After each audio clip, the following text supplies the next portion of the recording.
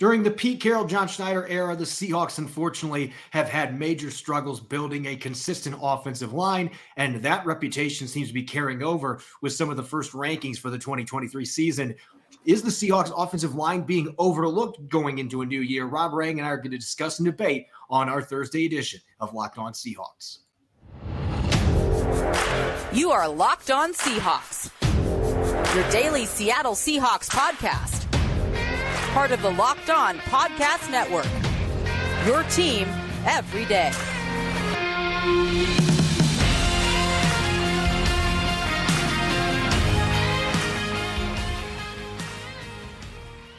Greetings, 12. This is Corbin Smith, host of the Locked On Seahawks podcast, your daily Seahawks podcast, part of the Locked On Podcast Network, your team every day. Glad to be joined, as always, by my co-host in crime, Rob Rang, and a special thanks, as always, to all the 12s out there, whether you're listening in British Columbia or south of the border, you're listening from somewhere in Mexico. We greatly appreciate you making Locked On Seahawks your first listen 5 days a week.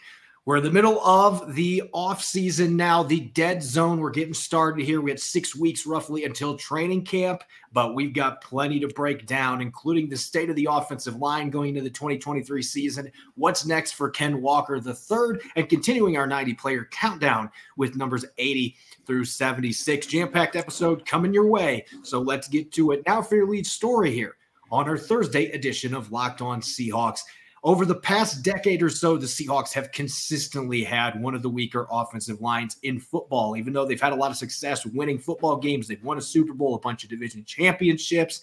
Even when Russell Wilson was playing at his very best, there were always questions about that offensive line. And Rob, they've had issues with continuity. They've had problems with trying to put one-year deal players into the starting lineup, guys that were 30 or older, trying to throw them into the lineup and trying to make things work. And that strategy has not led to much success, particularly at the tackle positions. They've been playing musical chairs at center since Max Unger left. And so it's easy to see with that reputation why the Seahawks going into the 2023 season would be getting low marks in terms of where they stand in the rankings. Pro Football Focus releasing their offensive line rankings for the 2023 season.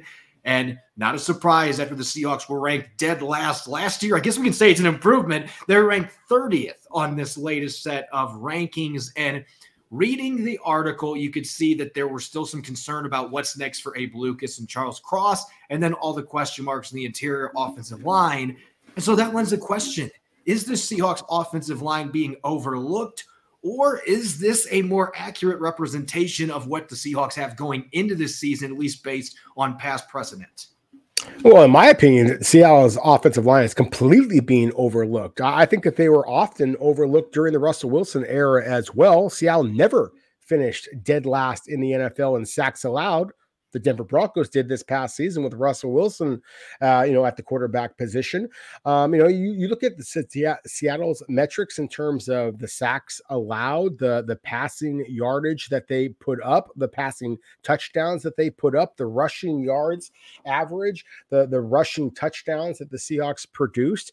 In every single statistic, Corbin, the Seahawks are far from last or far from 30th in the NFL. So yes, a very simple response to your question. I do think that the Seahawks offensive line is being kind of criminally underrated. And I am acknowledging the fact that Seattle had the 2 rookie offensive tackles a year ago. And anybody who is watching on YouTube, thank you as always to our viewers and to our listeners. If you're watching on YouTube right now, then you can see the statistics that Pro Football Focus provided, as well as ESPN provided. And if you look at the individual grades that those 2 different analytical websites provided, then I think you can make an argument of why that these 2 websites, again, PFF and ESPN, are ranking Seattle's offensive line as poorly as they are, because they're looking at all of the individual players. But as a former offensive lineman myself, and you, of course, as a former running back, you understand that an offensive line is much more than its individual parts. It's about what the group does together. And I do believe that Seattle's offensive line was a surprising strength a year ago, certainly not dead last in the NFL. And I think that it is one of the reasons why the Seattle should be optimistic about this upcoming season as well. So this is where I stand on this. I do not think that the Seahawks are the 30th best offensive line in the NFL. So from that perspective, you could say that people are sleeping on them a little bit, but I don't know that I would rank them that much higher than that going into the season. Now, do I think they could end up being a top 15, maybe even top 10 offensive line? That's the caveat here. I think the potential, we talked about this some yesterday, I think the potential is there for this offensive line to be a very good one, especially if Abraham Lucas and Charles Cross make big jumps in their sophomore seasons. You get an upgrade at center, whether that's Evan Brown or rookie Olu Oluwatimi. And if Phil Haynes or Anthony Bradford comes in and does a solid job at right guard, I mean, Damian Lewis was probably their most consistent player last year, and now he's their elder statesman on this offensive line. So you like him at the left guard spot. It feels like this group could be really good. But those numbers, I'll put them up again for our YouTube viewers. You can see from that individual perspective. And you're right, Rob, this is a group effort when we're talking about offensive linemen. But at the same time, this chart is littered with red, meaning that either in the ESPN rankings, the player was outside the top 10, wasn't even ranked, at least what's available to the public, or in PFF grades, that means you were 33rd or worse, or you weren't one of the top 32 players in terms of grades at your position. Again, we've talked about this before. PFF grades, those are not the gospel. There's been plenty of times where guys have gotten low grades, and I've been shaking my head a little bit like, why? I watched the film. I feel like this player is much better than they're representing. But again, there's subjectivity to all these grades. When you have that many, though, that are that far down on the list, and we saw inconsistency as expected from the two rookie tackles last year. We saw inconsistency at center. Austin Blythe really struggled the second half of the season and was getting bullied. So this was an offensive line that had some issues last year. I think they were better than people expected. I think they're going to be a lot better than 30th, but there's a lot of projecting that's going on here because there isn't much to work off of in terms of experience. I mean, you could have 3 or 4 guys in this lineup, Rob, that have 1 or fewer years of experience. If Evan Brown and Phil Haynes are your starters, Brown's got more than 20 starts, so he's a seasoned veteran compared to most of the guys on this offensive line. But Phil Haynes has started 5 games in 4 seasons, so it's not like he's an experienced starter either. So we kind of hit on this a little bit yesterday, but I can understand this team being ranked fairly low just because of the numbers they posted last year, pressures, things of that nature, and just the general uncertainty. If this was a ranking based on potential, I would think Seattle should be much higher than that with the draft capital they put in and the 2 guys, young guys, they've got the 2 rookies that I think have a chance to play at some point this year at center and right guard. But again, this is projection based, and if we're just basing this off of what we know at this point, we don't know what those incoming rookies are going to do. We don't know what Evan Brown's going to do as a full-time starter if he wins that job. We don't know what Phil Haynes is going to do. We don't know what year 2 looks like for the tackles. So there's a lot of projection in this. And I think that's why it's that low. I don't necessarily agree with it being that low, but I can understand why they would be in the bottom third just based on that premise. Yeah, I can understand why they'd be in the bottom third, and I live in the world of projections, of course, as a scout. But and I was skeptical about Seattle's chances a year ago. I mean, remember, I was the guy that said that I thought the Seahawks were going to finish 6-11 and far out of the playoffs a year ago. And I think a huge reason why they had the success that they had, as we talked about so many times, obviously Geno Smith, but again, those 2 rookie offensive tackles, and so maybe it's because Charles Cross and Abe Lucas had, again, the collective seasons that they had. If you want to nitpick each of those players individually, sure, they had their issues. But the fact that the Seahawks finished 10th in passing yards a year ago, 6th in passing touchdowns a year ago, they finished 24th in sacks allowed, which is obviously a much more disturbing number, but still, Geno Smith's in relative starting inexperience, I think, also had something to do with that. The fact that 3 of the NFC West opponents, the Los Angeles Rams, obviously the Super Bowl defending champions at that point, the Arizona Cardinals, and the Seahawks, all finished among the 10 worst teams in terms of sacks allowed. Maybe that dominant San Francisco 49ers defensive line and some guy named Aaron Donald had something to do with the NFC West being a little bit lower in terms of sacks allowed categories. So it's just my theory on that. And then if you want to switch to the running the football, Seattle finished 26th in the NFL a year ago with only 12 rushing touchdowns. Again, I would argue that might be a reason why Zach Charbonnet was selected as early as he was in the second round by the Seahawks, much to the chagrin by a bunch of the naysayers out there, including a couple of PFF and ESPN rankers. out there. Hashtag sarcasm here. Seattle finished 18th in the NFL in rushing yards a year ago. They finished 5th in all of the NFL in yards per attempt at 4.8 yards. So how all of that contributes to Seattle being ranked 30th in the NFL and the offensive line at this point, presuming that you are going to see some improvement from those two rookie offensive tackles and that you are going to have a player, whether it be Evan Brown or whether it be Oluwatimi, the rookie, that should be able to give you at least what you saw a year ago at the center position. So again, Corbin, I definitely have a great deal of respect for PFF and ESPN and all the other analysts out there. But as a former offensive line player myself, recognizing just the fact that it is a unit, not individual talent. And again, as the scout that is very much going to be looking at the traits and projecting what they can do based on not only their individual talent, but what Andy Dickerson demonstrated a year ago as Seattle's offensive line coach. I feel very, very confident that Seattle's offensive line is going to wind up ranking, when it's all said and done, a heck of a lot higher than 30th in the NFL.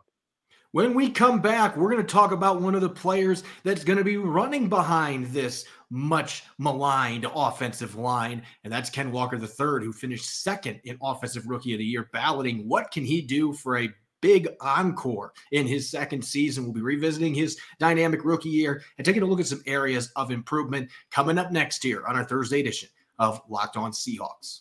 This episode is brought your way by FanDuel. The NFL season is quickly approaching, so make a sprint over to FanDuel, because right now new customers can get a no-sweat first bet up to $2,500. That's $2,500 back in bonus bets if your first bet doesn't win. Just download the FanDuel Sportsbook app. It's safe, secure, and super easy to use, and then you can bet on everything from season awards to week one props to exact regular season totals.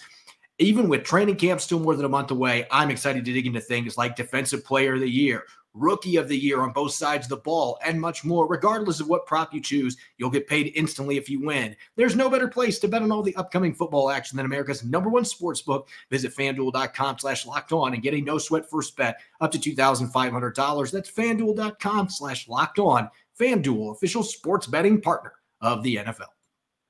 You're listening to an early Thursday edition of the Locked On Seahawks podcast. I'm your host, Corbin Smith. Glad to be joined, as always, by my co-host in crime, Rob Rang. And a special thanks to all the 12s out there, as always, for making Locked On Seahawks your first listen 5 days a week. We greatly appreciate it. For our everydayers out there, we're going to be playing a little bit of this or that on Blue Friday, looking at some statistical oddities, which one has a better chance to happen for the Seahawks this upcoming season. And we will be continuing our 90-man roster countdown on Blue Friday. You won't want to miss it. Make sure that you are listening in.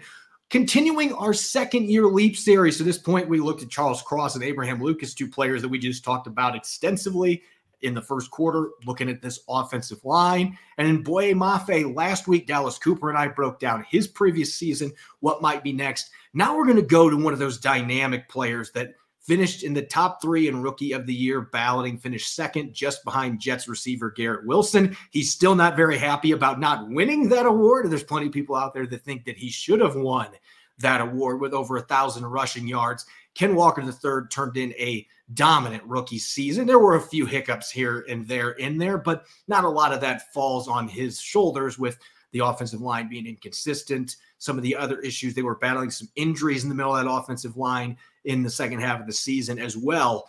Any way you slice it, though, Rob, for a first-year player coming in, he made that second-round selection look brilliant for the Seahawks once he took over for an injured Rashad Penny in Week 5. Well, and that's what I love that you just mentioned, is that he did take over for injured Rashad Penny in Week 5. And that's where I would start off this conversation is, let's just kind of go back in time a little bit and look at what that Kenneth Walker was able to do the first couple of weeks of the season and what he was able to do the last couple of weeks in the season when, again, Seattle was making that transition to Ken Walker III being Seattle's primary running back rather than being kind of that complementary back to Rashad Penny. Over the first couple of weeks of the season against Denver, Ken Walker III didn't have a single carry. In Week 2, he had 4 against San Francisco. In Week 3 against the Atlanta Falcons, he had 3. In Week 4 against Detroit, he had 8. 8 rushes. None of these were for over 29 total yards in any of those games. His very first touchdown came against on the road against the New Orleans Saints. He broke free for a long touchdown. He wound up having 8 carries for 88 yards. And again, his very first NFL touchdown. And then he went on one heck of a run as the Seattle starter. That week 6 game against week 6 is against the Arizona Cardinals was when he got his very first opportunity as Seattle's primary ball carrier. 21 rushes for 97 yards and a touchdown. He had a touchdown in the next 3 consecutive games after that point. If you go down to the very end of the season, as I mentioned before, in week 1, didn't have a single carry. In week 17, a victory over the Los Angeles Rams, he literally carried the Seahawks 29 carries, career high, 114 yards. He was the primary ball carrier for Seattle as the season got going, as they wound up, earning that playoff spot. He was the rightful owner of the Offensive Rookie of the Year. Any other argument is kind of comical if you watch the entire season from where a player started to ascend and how he continued to ascend rather than what he did primarily on a few big time prime time TV kind of opportunities as what some of the other winners of the awards last year did. So again, Corbin, I think that what Kenneth Walker III was able to do for the Seahawks a year ago was very little short of remarkable. Right there, along with Geno Smith, right there, along with those offensive tackles and what they were able to do as rookies, what Tariq Woolen was able to do as a rookie last year. The reason why the Seahawks are as optimistic as they are has a lot to do with number 9. Looking back at his rookie season, the couple things that immediately stood out to me that showed that this kid had all-pro talent, that there was a special back that had been brought in to eventually replace Rashad Penny, whether it was because of injury or him leaving in free agency. This was the guy that was being pegged as their next workhorse. And the 2 things that really jumped out. The first thing is the explosiveness and the suddenness that this kid plays with. And it's reflected in the breakaway rate. And this is how PFF ends up putting the statistic together. It's designed runs that go for 15 plus yards. There wasn't a qualified running back among the top 32 in the league last year that had a higher percentage. 45.8% of Ken Walker's runs checked off that box, 15 plus yards. That's insane. We're not talking far off from 50%. So Rashad Penny's been known for his ability to hit home runs, but Ken Walker III, they didn't miss a beat when he came into the lineup because his suddenness, his ability to turn on the afterburners and then take off, outrun linebackers, corners, safeties, and hit home runs. He had a bunch of really long runs. That long touchdown against the Saints, he had a really long one that put the knife in the Chargers on the road a few weeks later.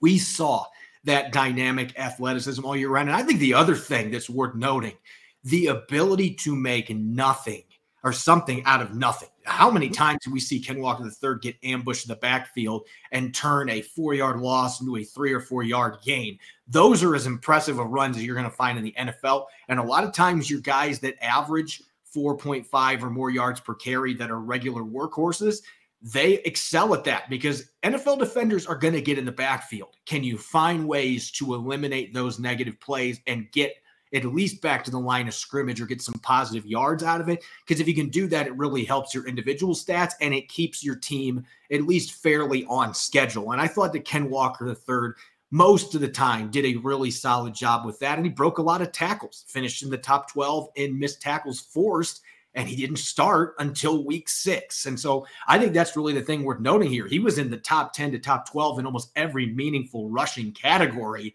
And he wasn't really the workhorse until week 6 of the season. And he missed a game later in the year as well. So he didn't maybe get quite as many starts. And that gives you some reason to be really excited. What can this guy do with an entire season as the starter? But of course, there are areas for any player to improve, especially coming out of the rookie year. And I would like to, from a running perspective, and this is the running back coach coming out of me. I love runners that can exhibit patience, but in the NFL, your windows, your creases to run through open and close in a blink of an eye.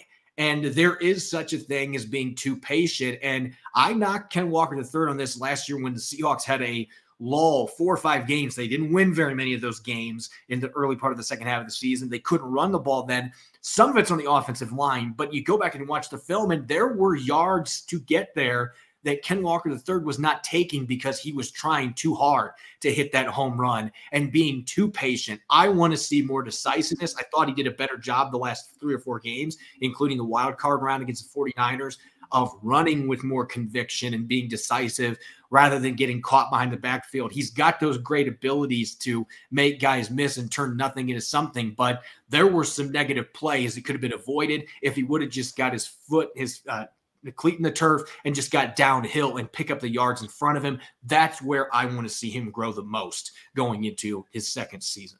Yeah, I agree with you. I want to see a little bit more decisiveness, a little bit more initial burst. I think that is one thing that he can help himself. The fact that, really since the weekend of Thanksgiving, that November 27th game against the Las Vegas Raiders, that was the last time that he scored a touchdown in the regular season. He did get a score late against the early against the San Francisco 49ers in the playoff loss. But, there were 5 games at the end of the regular season and when Kenneth Walker III was held out of the end zone. So that finishing downhill, that type of mentality is something that I think that he could improve on.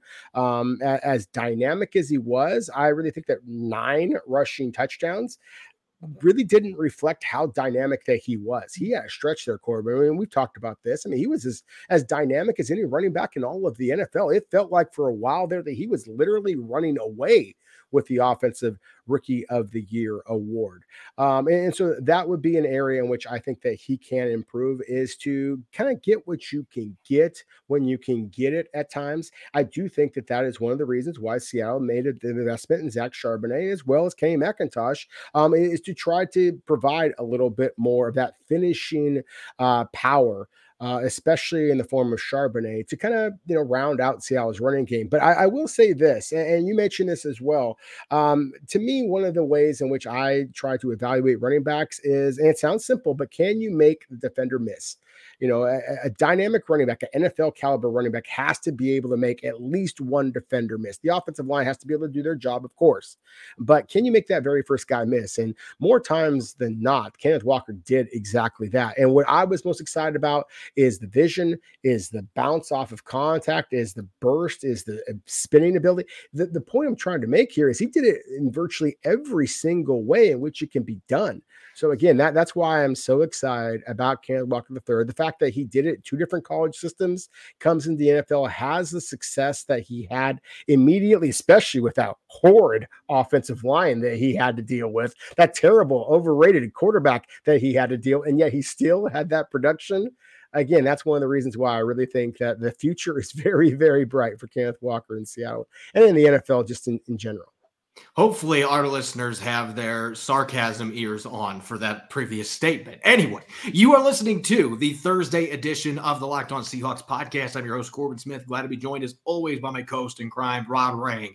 A special thanks to all the 12s out there, as always, for making Locked On Seahawks your first listen 5 days a week. And for our everydayers, you won't want to miss tomorrow's Blue Friday episode. We're going to play a little this or that, some statistical oddities, which ones have a better chance of happening for the Seahawks during the 2023 season, and we'll continue our 90-man roster countdown. Speaking of the 90-man roster countdown, it's time for numbers 80 through 76, and some of our listeners are going to think that they are listening to Locked On Montana or Locked On Montana State, because yesterday we talked about Ty Okada, the safety from Montana State. We're going to continue our very next player in the countdown with, I know, one of the undrafted rookies that you are really excited about, heralding from Montana, the other school in Big Country, and that's Patrick O'Connell, the ever-productive linebacker for the Grizzlies.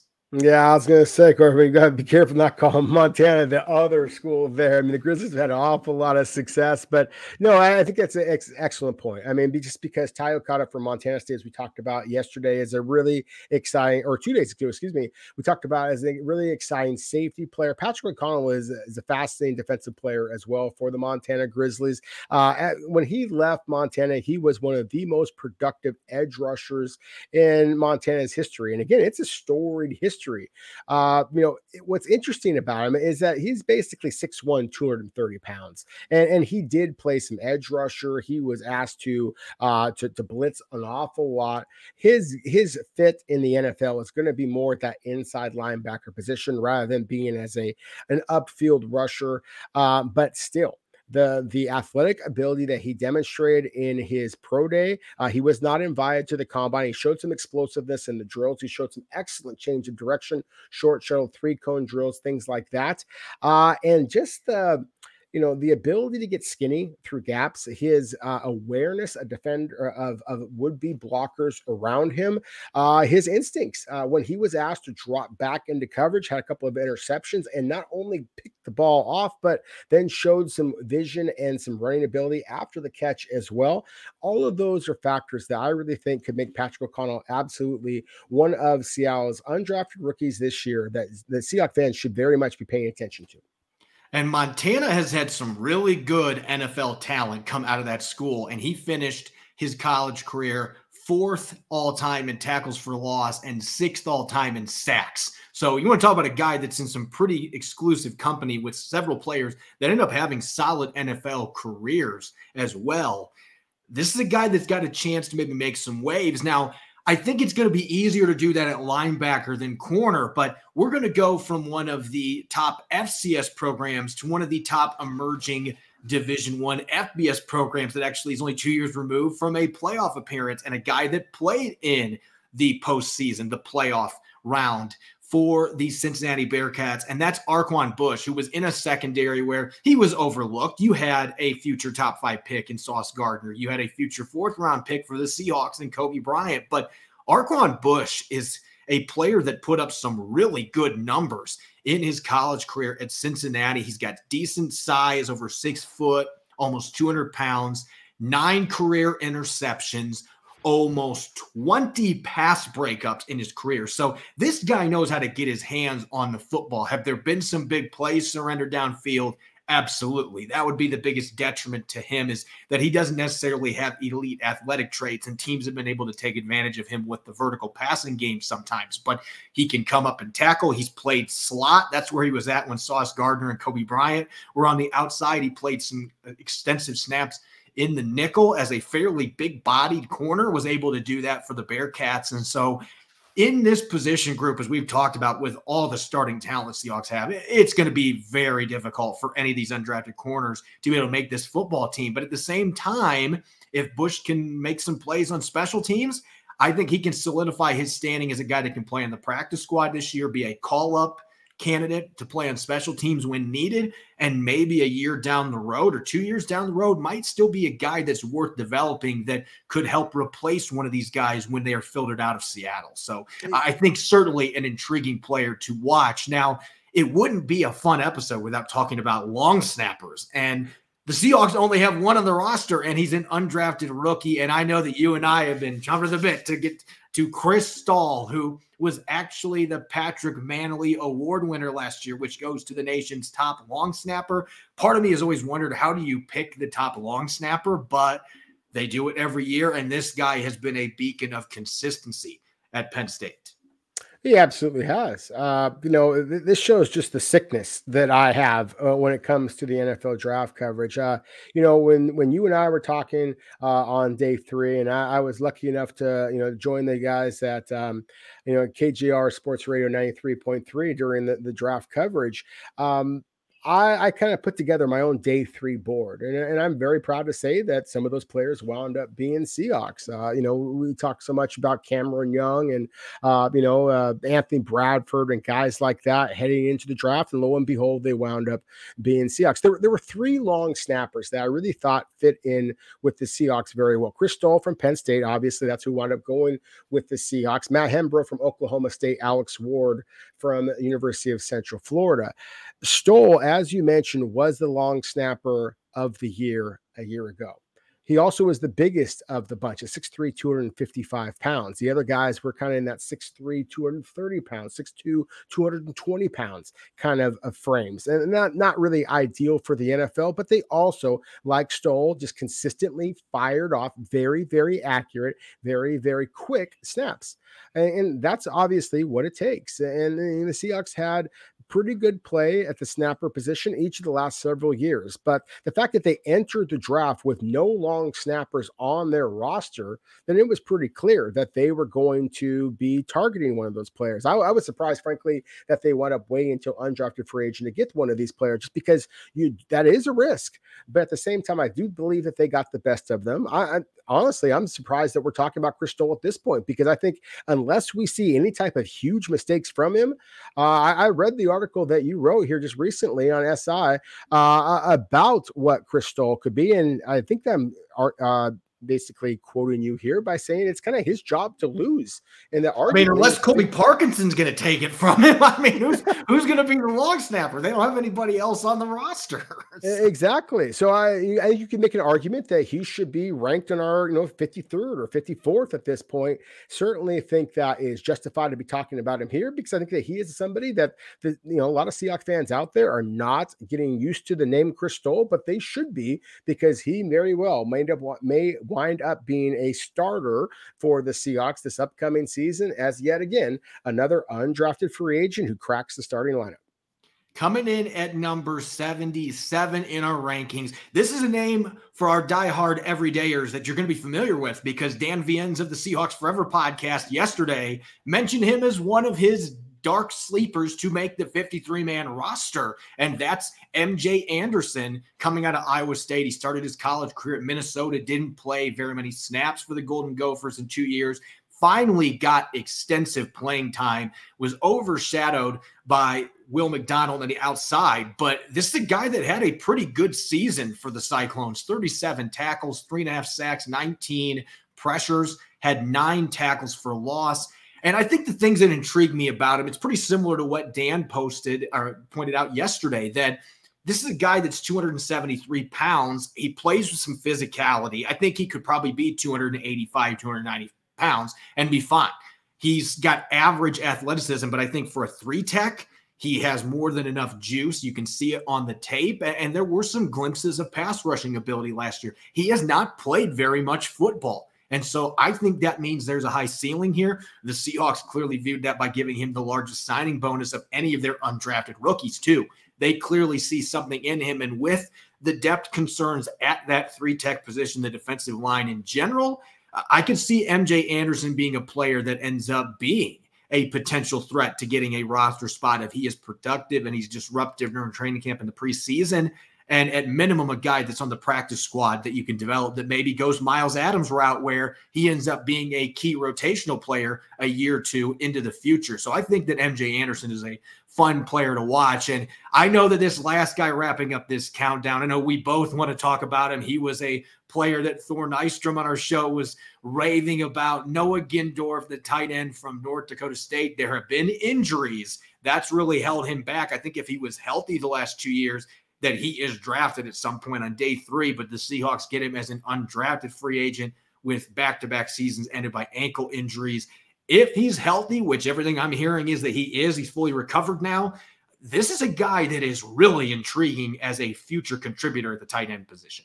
Yeah, he absolutely is. Now, again, I think if you're going to talk about Gindorf, he is entering a position at tight end that we've talked about, Corbin, is, arguably Seattle's deepest position. It's the reason why, as we talked about a moment ago with the cornerback from Cincinnati, Arquan Bush, despite the fact that he has the 36 career starts, despite the fact that he has 9 career interceptions, despite the fact that he has starting experience at both outside and nickel, corner is just so darn deep for the Seahawks. It's going to be difficult for him to make this roster. Same thing here, I think, for Noah Gindorf, as much as I like him. And I love the fact that you mentioned the ankle injuries. I mean, he came back a year ago. He should have been eligible for the 2022 NFL draft, but an ankle injury kind of screwed that up. He comes back in 2023, an ankle injury screws that up. And this last year, of course, was one of the great tight end classes that we've ever seen. And so he falls out of the ranking. He reminds me a little little bit of Will Dissly in that the talk is, at this point at least, is that he is more of a blocker than he is a pass catcher. But you go back on tape and you see some soft hands. You see the ability to pluck the football. I do still absolutely believe that he is at his best at the line of scrimmage. In fact, I think that there's a possibility at 6'6", you might be able to pack enough weight on him to make him into one of those George Fant type of, former tight end becoming an offensive tackle candidate. So again, there are some elements to him that I still feel like has some kind of untapped potential to him, some positional versatility. I think is going to be very intriguing. You mentioned before MJ Anderson, same kind of thing. Again, the size, the athletic ability. It's just with MJ Anderson, the defensive line, as you mentioned, that is a huge area of concern for the Seahawks. It's a little bit easier road to possibly make this roster just because Seattle has some questions at that spot. Noah Gindorf, in my opinion, is the better player. At the same time, I think that MJ Anderson has a better chance of making this roster. So, again, the two undrafted free agents that I am fascinated by, the Thor Nystrom, as you said before, who basically just lauded Seattle's undrafted free agent class, said that it was easily the best in the NFL. I think that these couple of players that we've mentioned in today's show are some of the reasons to justify Thor's lofty praise. And I view Gindorf as kind of one of those contributors in waiting type players because we talked about it yesterday or on Tuesday's show that the Seahawks have two free agents pending at tight end after this year in Parkinson and Noah Fant. And they also have Will Dissly going to the final year of his contract, and he's had injuries, more than $10 million cap hit. So there may be some questions about his future after this year too. So it might look really stable right now, but long-term, you're probably going to need at least one new guy in that group. So maybe Noah Gindorf can have a redshirt season to fully make sure he's all the way back from that ankle injury. And at 6'6", over 260 pounds, he can block because he played at North Dakota State. You wouldn't have seen the field if you're a tight end and you can't block for that team. He's played in a pro-style offense. I think he's got a better receiving skill set than people realize. Injuries and the fact he's played an offense that didn't throw the ball to tight ends a ton the past couple years, I think held him back a little bit, but I think he's got the ability to be a Will Dissly style tight end. So maybe he's Dissly's replacement in waiting. Who knows what's going to play out there, but certainly a guy that I'm intrigued by in this really fun undrafted group that might not make the team now, but could be a player down the road that is a factor on offense for the Seattle Seahawks. As always, you can follow me on Twitter at Corbin Smith NFL. You can follow Rob at Rob Rang. Subscribe and follow Locked On Seahawks on YouTube and wherever you listen to podcasts to make sure you don't miss a single episode. Coming up on our Blue Friday episode, we'll play a bit of this or that, some statistical oddities, which ones have a better chance of happening in 2023 for the Seahawks. We'll continue our 90-man countdown and much more. You won't want to miss it. Enjoy the rest of your Thursday. Thanks for listening. Go Hawks.